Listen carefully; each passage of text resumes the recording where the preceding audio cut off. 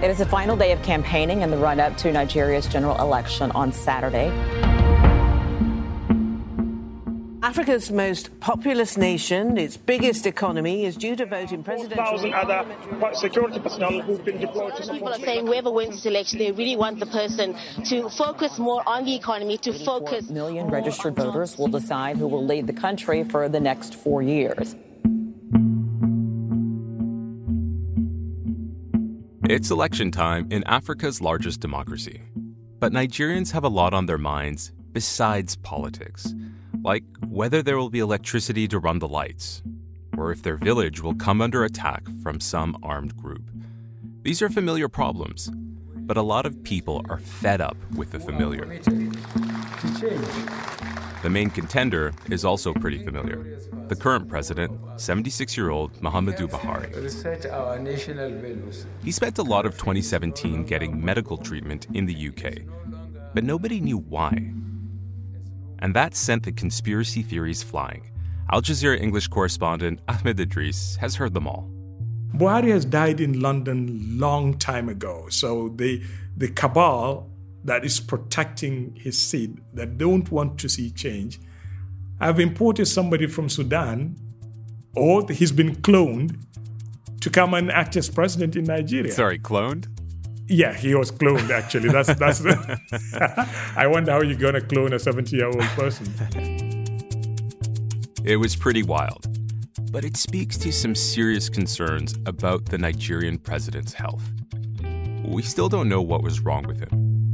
But he's definitely back in the race. Nigerians have to page through more than 70 candidates on the ballot in this election. But the two main parties are king, and the contest boils down to their candidates. President Buhari, he represents the All Progressives Congress. A victory for us as a party is a victory for all well-meaning Nigerians. And his main opponent, Atiku Abubakar, from the People's Democratic Party. This is the first time we are having 21 million people out of jobs. Never in this country. And you are the people, most of you are out of job. It is APC that has caused this problem for you. So drive them out, vote them out, send them home. Are you going to do that? Abubakar, by the way, also over 70. This is a country where half the population is under 35. That's not a generation gap. It's a chasm. The choices in this young country seem limited to 2 old men.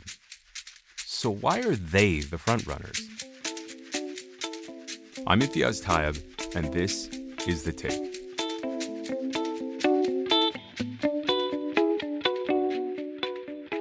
Ahmed, as a reporter in Nigeria, you've of course covered a lot of elections and coups. Can you tell us about how many you've covered? Just give me a number.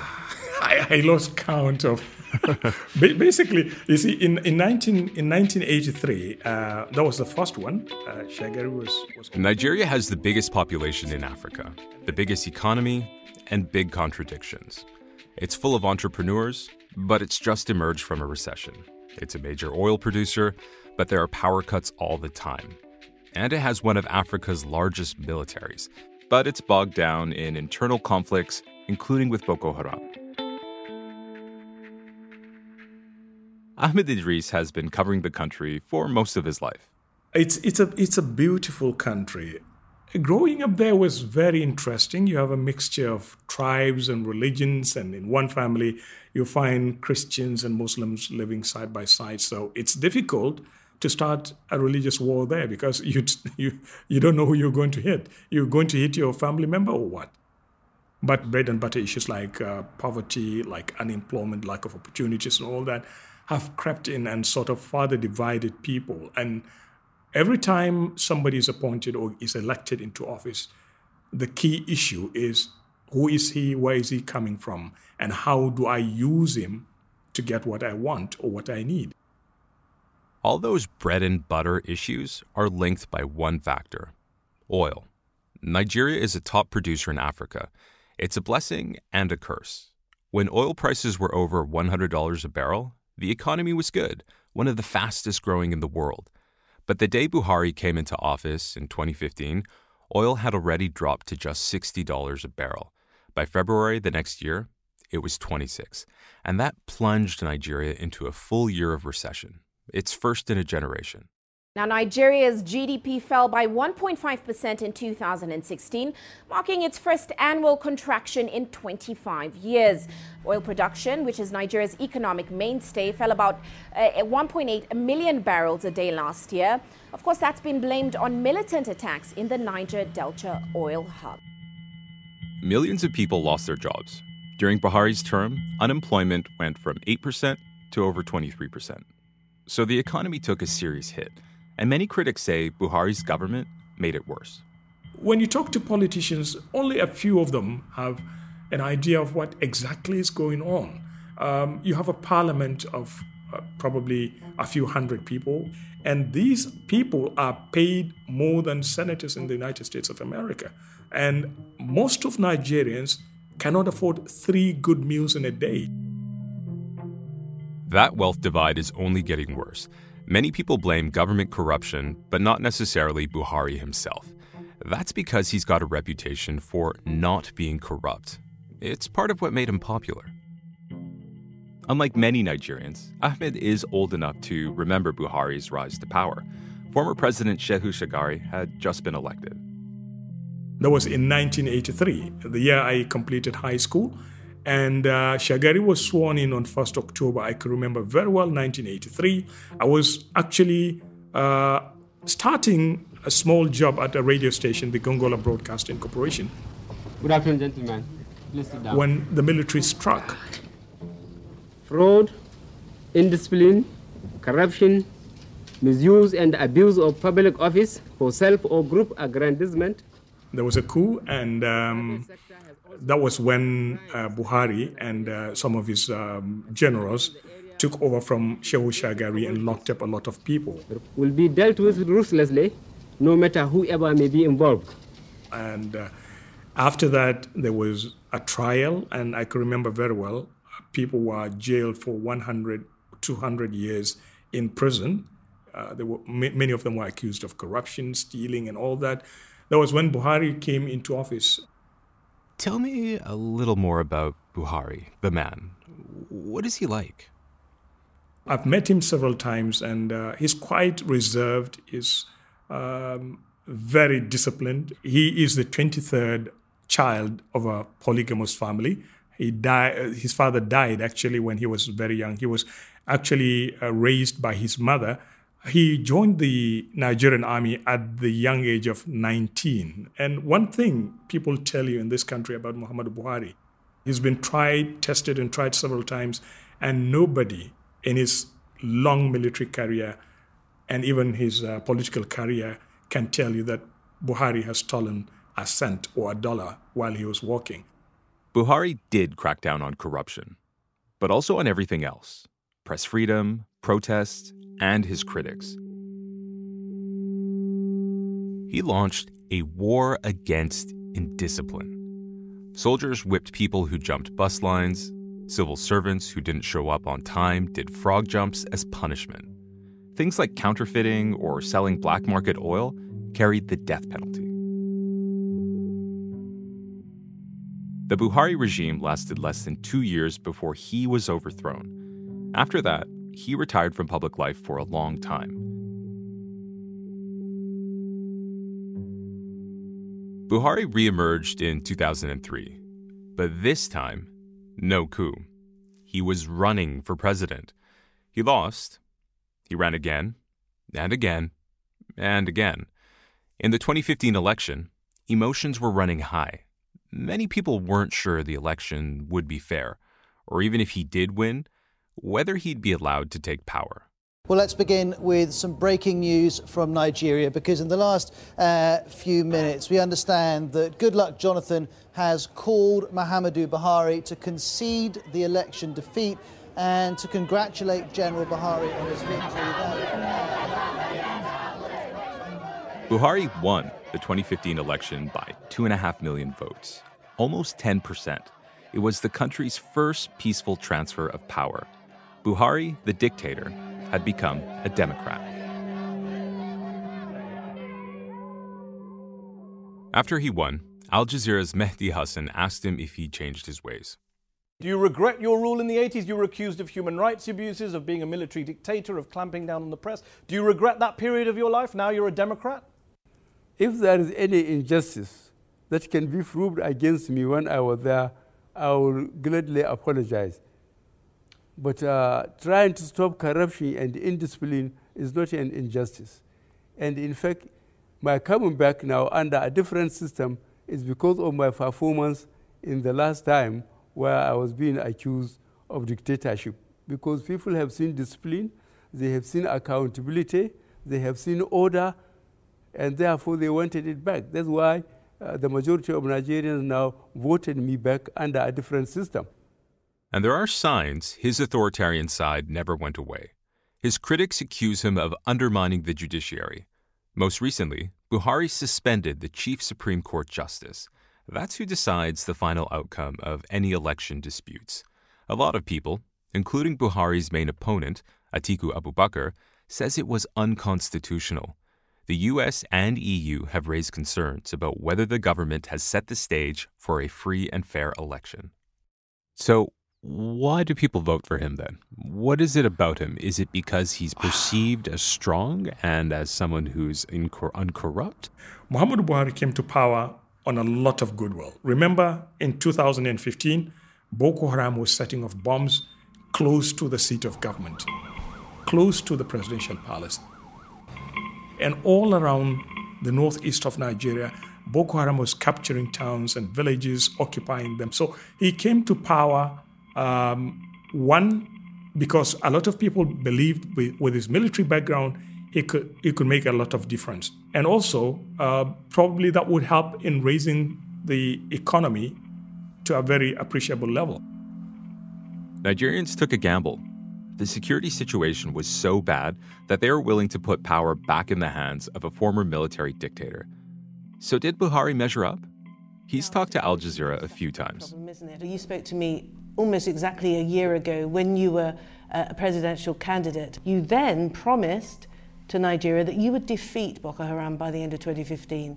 Clearly, you haven't. You failed. I haven't failed. I haven't failed. I haven't failed. When we came in, Boko Haram was effectively in control of 14 local governments. But now they are not holding any local government.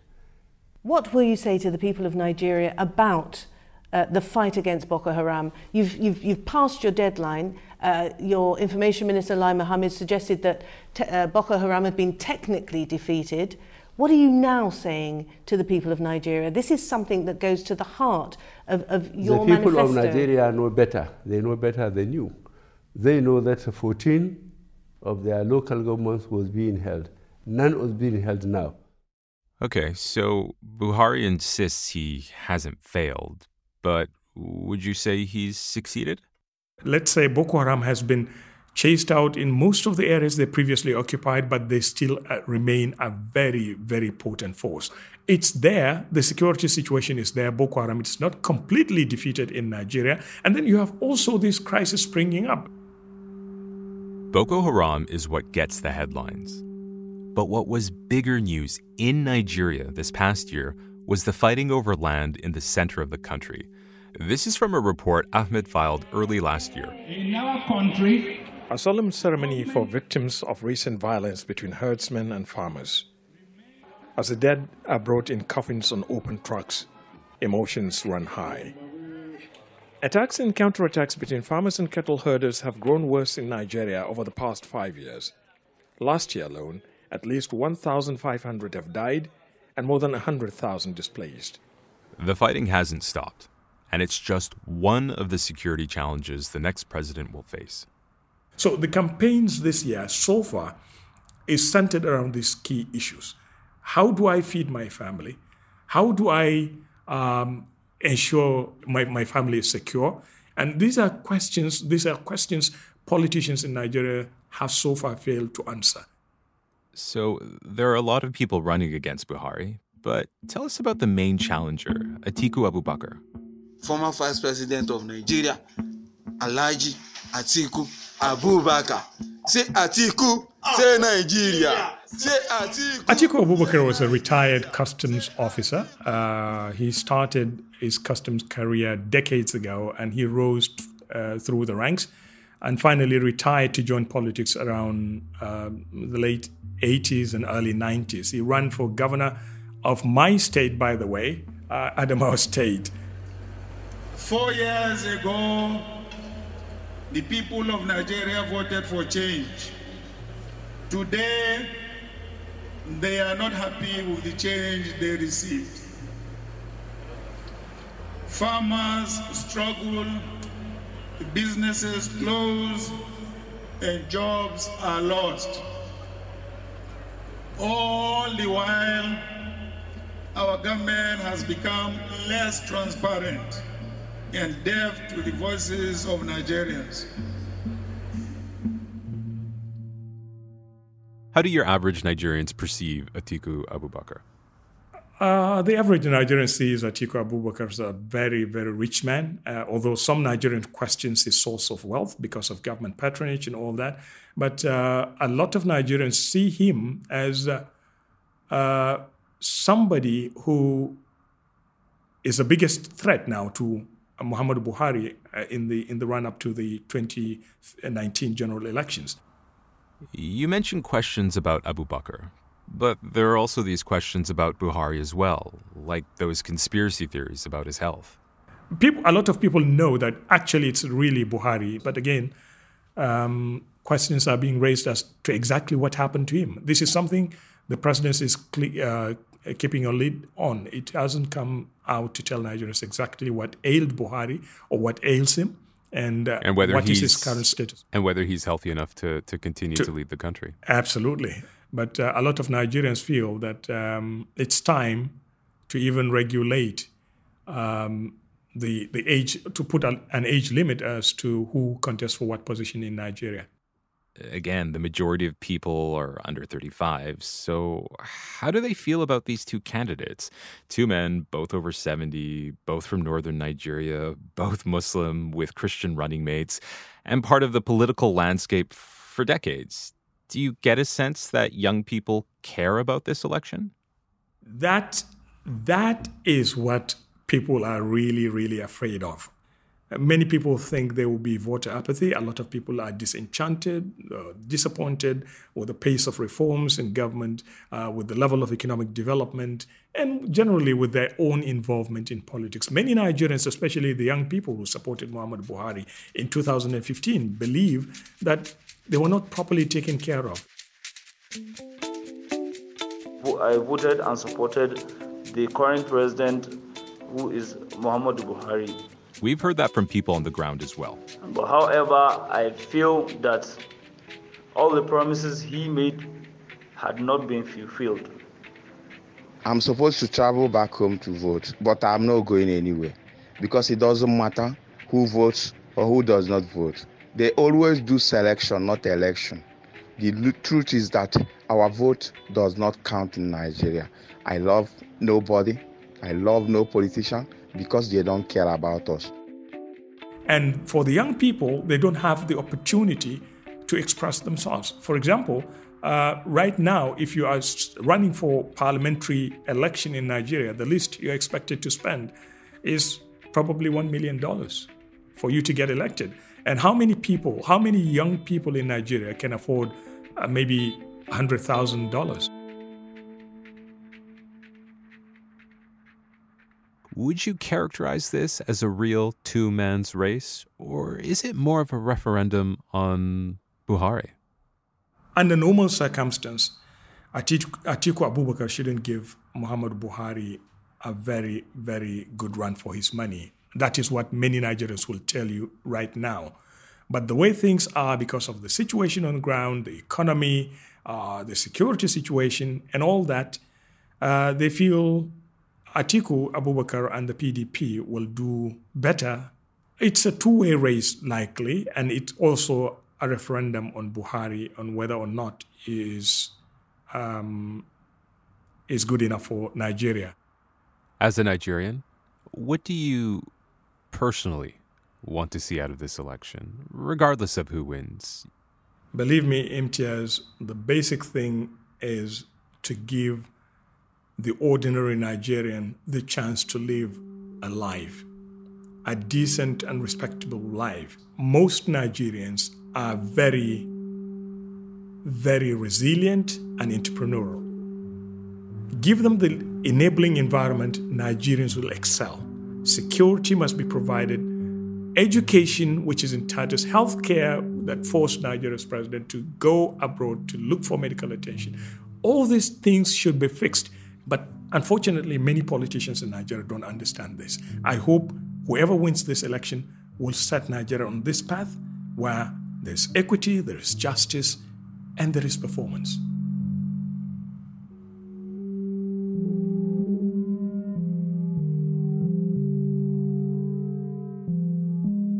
And that's The Take.